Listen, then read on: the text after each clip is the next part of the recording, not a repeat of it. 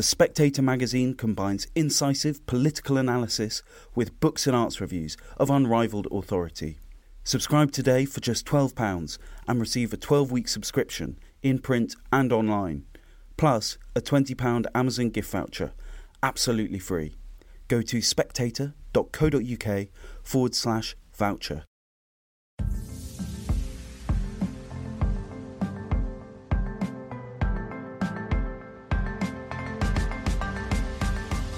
Hello and welcome to Chinese Whispers with me, Cindy Yu. Every episode I'll be talking to journalists, experts and long-time China watchers about the latest in Chinese politics, society and more. There'll be a smattering of history to catch you up on the background knowledge and some context as well. How did the Chinese see these issues? When Deng Xiaoping's economic reforms began in China after Mao's death, he talked about letting some people get rich first. That was the idea of his trickle-down economics.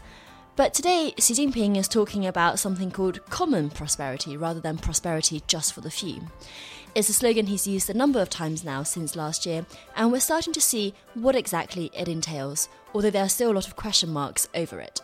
Joining me to discuss what common prosperity might mean for the near future of Chinese growth is George Magnus, an economist and associate at the China Centre in Oxford, and author of Red Flags: Why Xi's China is in Jeopardy. So, George, welcome to the podcast. Welcome back, I should say. To start with, can you explain a little bit about what the ideal blueprint that Xi Jinping is going for in his most perfect version of common prosperity, at least as far as we know? Common prosperity is designed as a slogan principally to focus attention on inequality. I mean, it's not a new concept. We can probably date it back to around 1953 in the Mao era, and it resurfaced again under Deng Xiaoping. Obviously, for each of the two Chinese leaders, historically, it represented something a little bit different. For Xi Jinping, it kind of represents something different again. But just to emphasize, it's not a new kind of concept for the party, and it is, in current circumstances, definitely designed to focus attention on inequality, not just within kind of income cohorts, but also regional inequality as well.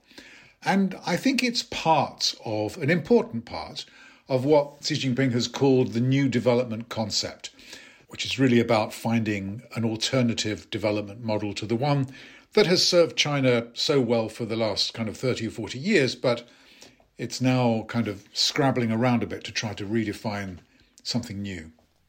The leadership is talking about this olive-shaped society, or this olive-shaped distribution where the top are curbed a little bit, the bottom is less, and there's an expanded middle class in this nice income or wealth curve. Let's talk about inequality then. How big of a problem is it in China? Because I think in the West we often have this idea of China being quite wealthy now, lots of developed places, but is there still huge inequality, pockets of real poverty in China? Yeah, I mean, there is. I mean, even according to recent statements by Premier Li Keqiang, there are 600 million people in China earning less than 1,000 yuan, which is about £115 a month. So that's clearly a kind of a sore. I mean, it doesn't mean that they're in, oppressive poverty, but it's not great. There are many measures of income inequality. In my nerdy profession, we have this kind of nerdy concept called the Gini coefficient, which on a scale of 1 to 100 measures kind of extremes where either one person owns all the wealth or the income, or it's equally distributed amongst everybody. So typically in developed economies, shall we say, since the financial crisis, this has been a big focus. So in the UK, US, for example, in Europe, I mean, we're looking at sort of measures that are up in the sort of mid to high 30s. In China, the last time it was officially measured, and it's not really fully up to date, but it hasn't really changed much since about 2018, 2019. It's about 46 or 47. So it's a measure of how unequal the distribution of income is. There are also much looser measures of wealth distribution, also much less well-defined, which are supposedly in China even substantially higher than that. So I think we could say that, that China's distribution problem is probably one of the most acute ones that there is, certainly for a country of its size and income per head. And how much do you think that inequality is kind of priced in, as it were, from Den's economic reforms? I mean, he does say to let some people get rich first, after all, and that's clearly what's happened. Yeah, and I think that's what we're seeing, really. It goes back, if we had to date it to anything, it was probably the 19th Party Congress in 2017, when Xi Jinping spoke in very sort of Marxist terms, really, about the shift in focus from what Marxists call the forces of production, which is, how do you produce more and more of it and more quickly, to what they call the social relations of production, which is basically the relationship between producers of output, of wealth, and citizens, consumers, basically. So this marks really a kind of a shift in focus from growth at any cost to the quality of growth. And I think since 2017, I mean, I'm sure he probably thought of this beforehand as well, but certainly since 2017, I think we've seen quite steadily and relentlessly, as the party rhetoric might frame it, kind of a shift in emphasis towards more qualitative things. Obviously, the environment is a very big part of this. And now we're seeing, equality being raised as an issue that needs or commands the party's attention. By the way, I think in so saying, I don't think Chinese Communist Party has any intention of producing or reproducing a European-style welfare system. That's certainly not what is on the agenda. I think the way the party sees it is framing economic development in such a way as to lift all boats. If they can do that, right? They need policies to do that, but that's the goal. Yeah, and there's obviously, as you say, a social element to it, which is also political, in the sense that, for example, I was struck by Chinese analysts looking at the culture wars in the West, looking at the George Floyd protests last year, and how many of them came back to inequality in America as a reason for these social problems now flaring up. So I guess, is there a feeling of political instability that comes from huge inequality? And I guess in China as well, you get millennial despair, people who can't afford to get on the housing ladder, despite their being enough empty houses to house the whole of the UK population, and that's the sort of thing that could create political problems down the line. Oh, definitely. I think you're quite right to focus on that. And in fact, you echo the great leader himself, who basically, has said that common prosperity is an essential part of the political governance of socialism, or words to that effect. To begin with, this kind of scared people a little bit. I mean, when I say scared people, I mean financial markets and investors were a little bit spooked by this at first, because they thought what this means, or what this might mean, is penal taxation on entrepreneurs and billionaires and not very much else. And then senior officials were kind of wheeled out to basically calm everybody down and say, oh, it's not quite what we mean, but it isn't yet clear, as you said at the very beginning, what it does mean and actually what it's going to comprise. It almost certainly won't imply the creation of a kind of a welfare model as we know it. But I imagine that, over the coming year, we'll learn more about the kinds of policies that the government wants to pursue to try to bring about greater equality. Well, let's talk about those billionaires then, because, despite all the comforting that the CCP might be doing, it is the case that Jack Ma has been much better behaved in the last 12 months than he has been in a long time. He has donated a lot of his personal wealth to the so-called common prosperity agenda, and Alibaba and other tech companies as well have been roped into this kind of arm-twisted philanthropy into the government agenda. And it's something called the third redistribution, I think, where the third is the private company to citizens redistribution, which should be charitable, but somehow feels a bit forced when it comes from the top, doesn't it? Yeah, again, people have to kind of understand a kind of a new lexicon, really, because we don't really talk about it in these terms in liberal-leaning democracies. But primary distribution is what you get from work, wages and salaries. Secondary distribution is what you get through taxes and transfers, so fiscal policy, budgetary policy. Tertiary distribution is what you get, or what people can get, from corporate donations. But as you've suggested, these corporate donations, in a way, are a little bit like a coercive form of philanthropy. So we've already seen, companies like Alibaba and Tencent, for example, have been fined quite heavily for what are regarded as, not obeying the rules or, taking advantage of their market positions and so on. And other, entrepreneurs have been punished or incarcerated. And I think that this kind of tertiary distribution, which actually is a central feature, really, in these pilot common prosperity zones that are starting to be set up as pilot projects, is really a way of trying to bring, I think, the private sector to heel in a way. So you don't have to imprison or punish people all the time. You just have to make sure that everybody understands that if you don't comply or go along with the behavior that's expected, you could be punished. And that obviously forces a form of compliance, and that includes making donations.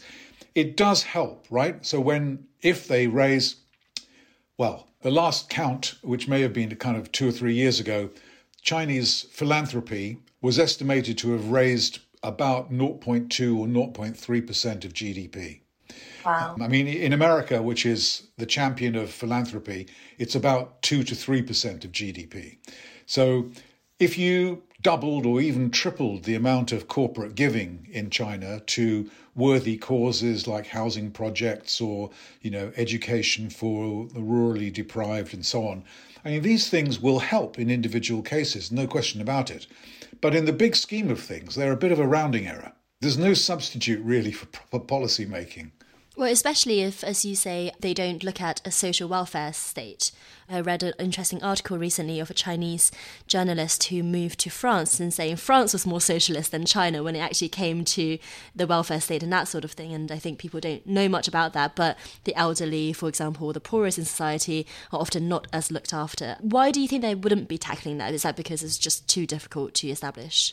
That's a great question. I've struggled with this for a long time now, which is why, a country, China, which, professes great belief in, principles of socialism and so on and so forth, even though it has a kind of a capitalistic type of economy, has extremely conservative, with a small c, budgetary policies and almost what you might call fiscal values. So some of this, I think, is down to the structure of taxation. China does not raise very much money through income tax. About 5% of total tax revenues come from income tax. Most of the revenues come through more regressive forms of taxation, like value-added tax, for example. Some of it is down to the fact that the structure of governance between Beijing as the central government and local and provincial governments isn't quite right. So local governments are primarily responsible for delivering economic growth, spending money on infrastructure and property, social security, paying pensions and so on and so forth. So they have the lion's share of the spending responsibilities, but most of the revenues accrue to the centre. So the local governments are basically starved of revenue in a way, and that's why they've been complicit, really, in the past decade or so in all sorts of egregious behaviour with regards to taking on debt and setting up financing vehicles which are very poorly run and managed.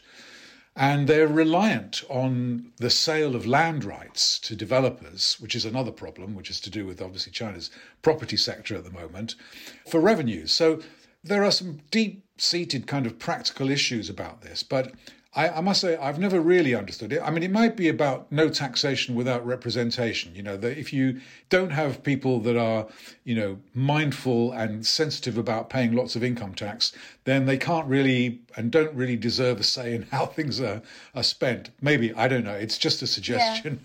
Yeah, I wonder how much the family structure also just makes them feel like they're let off the hook, because in the West you hear about people who are homeless, and my first reaction as a Chinese person is always, don't they have cousins?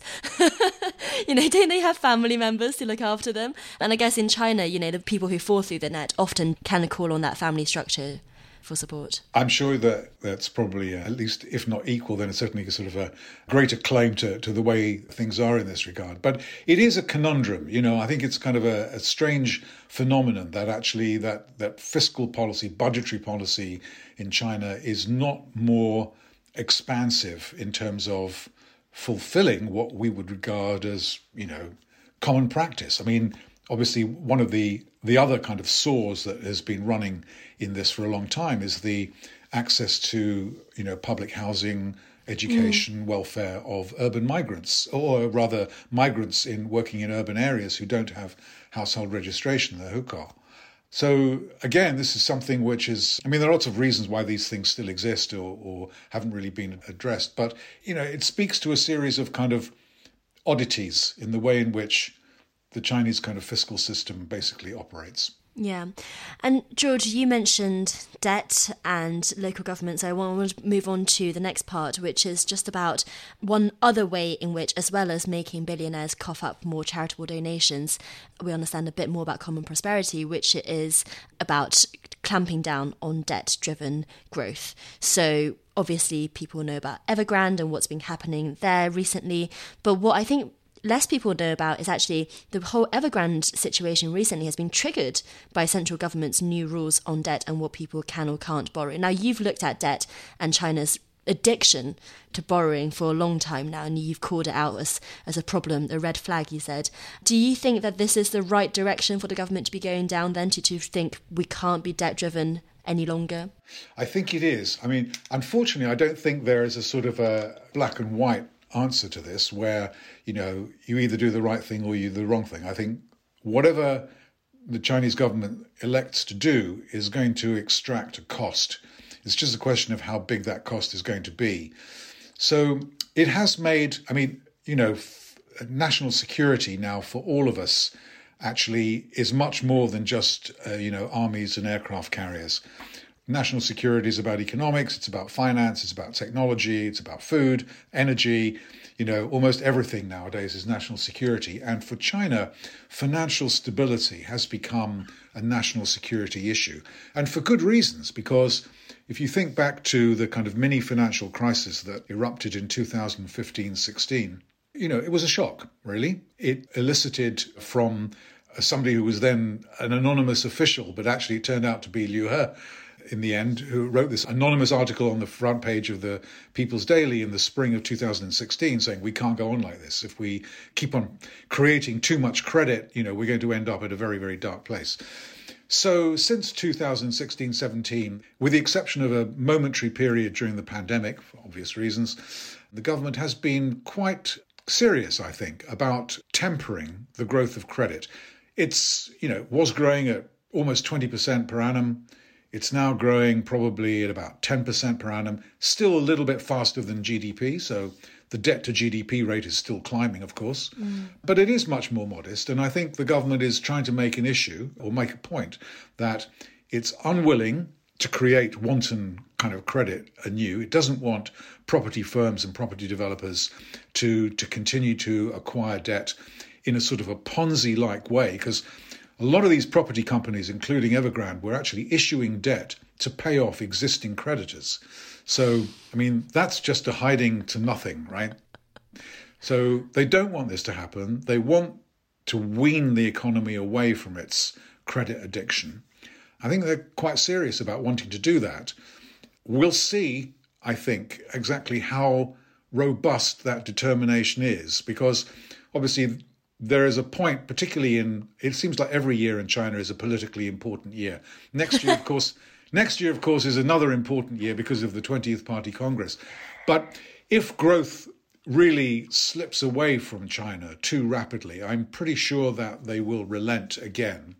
But maybe not to the point that they used to in the past. But I think they are trying to keep the finance sector of the economy better controlled. They want to try to get people used to the idea that these kind of so-called implicit guarantees that people assume that the government will always step in to bail out weak firms that get into trouble. They don't want people to assume that that's the case. I think we would applaud that. We'd have to say that's the right thing to do. But it is a painful path to tread along. The trouble is, if you don't tread along it, you have maybe even a bigger pain, down the road. But it's a difficult moment, really, for China, I think.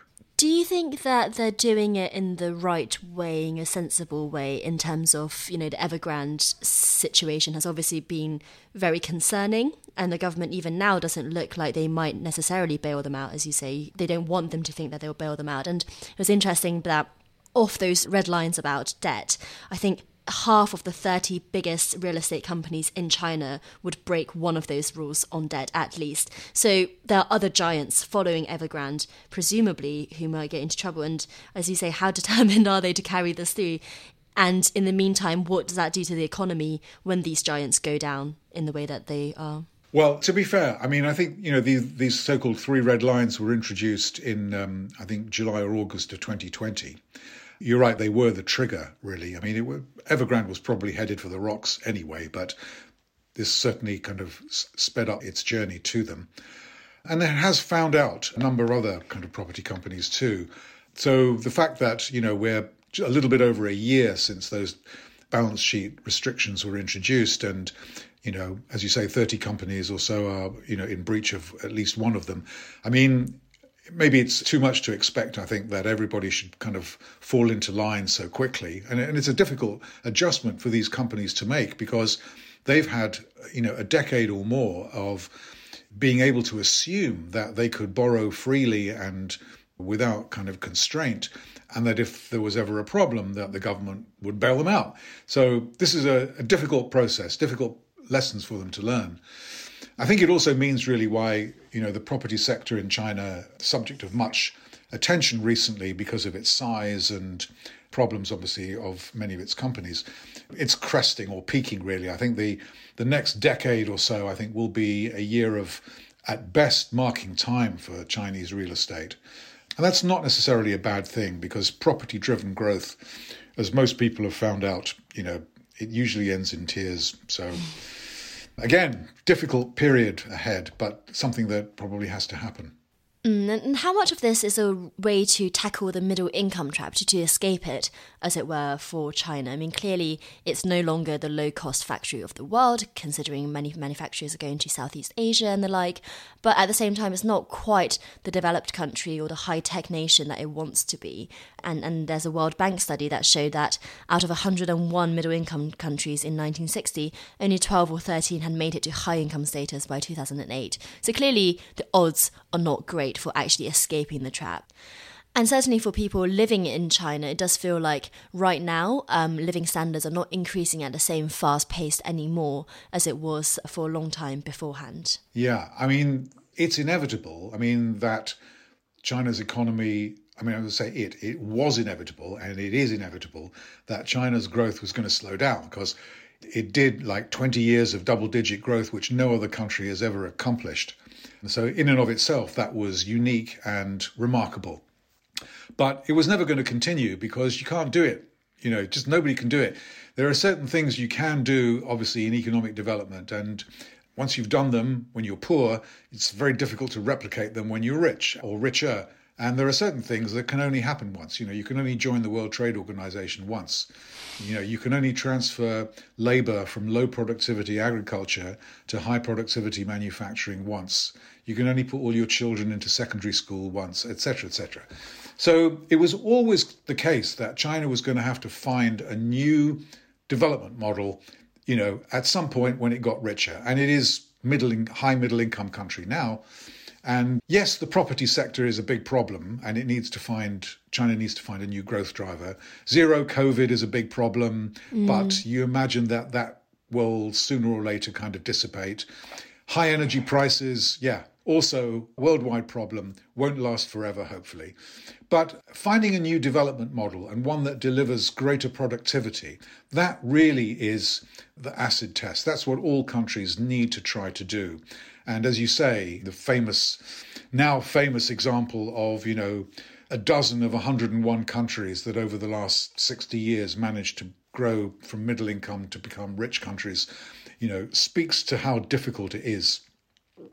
In my nerdy discipline, we think this is not about inventing, widgets or, things that fly 10 times the speed of sound or whatever. It's really about institutions. It's about having the kind of, regulatory, competition, legal, education, social institutions that encourage people to be more productive in work and at work. So far, there are no examples empirically of autocratically run governments that have managed to break out of the middle income trap. China, could be the first. I mean, I think it would be churlish to say that it can't or won't, but the empirical evidence suggests that its back's against the wall. And George, I wonder if you agree with the professor from Peking University, Zhang Weiying, who warned that common prosperity might take us to common poverty instead, which is a pretty punchy thing for a Chinese academic to be saying. His argument is that if common prosperity means an overturning of the market forces that Deng Xiaoping unleashed in China, then that would only make China poorer.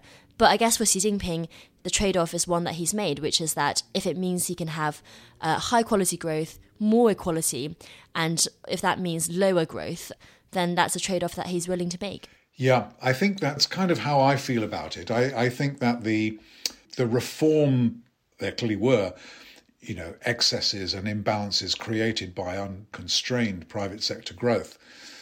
But I think that the nature of the governance system that's being kind of put in place now, which is, primacy of state enterprises, the kind of, I don't know whether anybody's used the expression commanding heights, but that's kind of come back into fashion, that these are the areas where the state needs to be. And the kind of more subtle subordination of the private sector to kind of toe the line, really, particularly in areas of, data and technology and finance. The emphasis, for example, in the 14th five-year plan on innovation is perfectly well phrased and put, and absolutely what we all want to try to do. But innovation is, it's not about inventing clever stuff. That's inventing things. But innovation is very much about business processes and business organization and management and technology that results in a diffusion of high productivity, not just in the places where you do smart stuff with phones and, gadgets, but through to the boring bits of the economy like wholesaling and retailing and boring services and so on.